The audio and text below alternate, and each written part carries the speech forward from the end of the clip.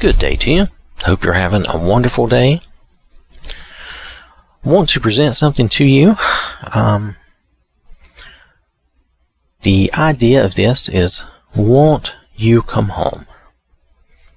Won't you come home? This is what God is asking. This is what God is asking us, all of us.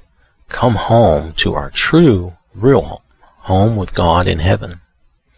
Our Heavenly Father is waiting and watching. He wants us all to come home, like the father in the prodigal son parable. If we look at Luke chapter 15, verse 20, and he arose and came to his father, but while he was still a long way off, his father saw him and felt compassion and ran and embraced him and kissed him. How did his father see the son? He was watching for him. He was looking for him. And notice how the father responds to his child coming back home. He felt compassion and he ran and embraced him and kissed him. Now the verses I'm reading are from the English Standard Version. I know it's a bit different for me, but still. Then we read verses 21 and 22. Notice still further how the father is responding to the child coming home. And the son said to him, Father, I have sinned against heaven and before you. I am no longer worthy to be called your son. But the father said to his servants, Bring quickly the best robe and put it on him, and put a ring on his hand and shoes on his feet.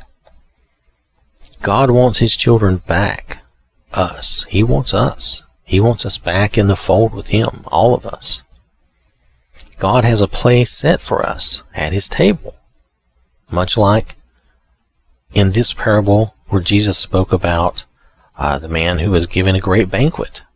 If you look in Luke chapter 14, verses 16 and 17, but he said to him, A man once gave a great banquet and invited many. Now this is the Lord telling the parable. And at the time for the banquet, he sent his servant to say to those who had been invited, Come, for everything is now ready. That's what God is saying to us. That's what he's saying to us always, every day, all the time. Come, everything is ready. Come and take your place at his table, at God's feast, at his banquet. Don't make excuses like the ones here in the parable. We know, they make excuses, or they made excuses, and they missed out. They missed out on the banquet, on the blessings. And we can see this if we continue down in verses 18 through 20. But they all alike began to make excuses. The first said to him, I have bought a field, and I must go out and see it. Please have me excused. Now, I've bought a field. That's an excuse. I think this is a pretty simple example of worldly things distracting us and pulling us away from the blessings of God. Being distracted with going and seeing something in the world, or having something in the world, putting that first before God.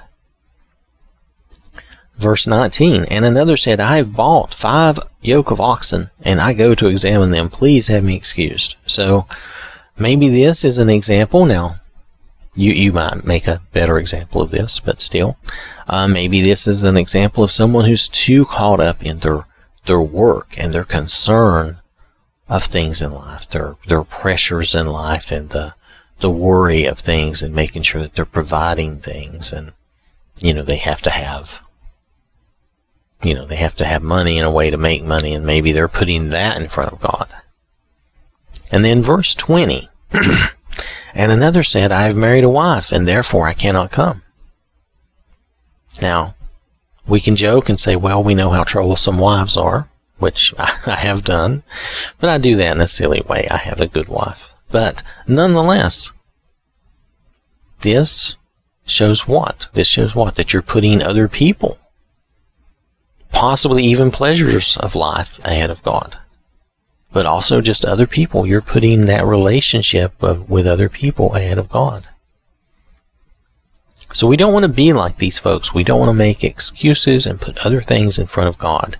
Nothing here on this earth is worth missing God in heaven. Now, also, God the Father has a place for all of us. Okay?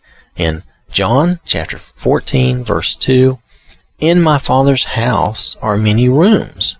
If it were not so, would I have told you that I go to prepare a place for you?" Now, some translations say something like many mansions instead of rooms, but regardless of how you want to look at that, one of these is for each of us. For me, for you, for everyone. Everything is prepared especially for us. We just need to put in a reservation into God's kingdom to stay in His room, to be there at the banquet, to sit at His table, and to go home just to be with God and Jesus. We just need to let God know we're coming. He has everything ready. Jesus died for us, and God has forgiven us. We just need to repent and accept that forgiveness and accept God's invitation.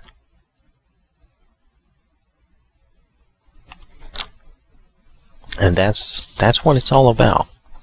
We need to accept God's invitation, and we need to get others also to hear God's invitation and to accept it. There's room for everyone. God has a place for everybody. And there's nobody that God will not forgive.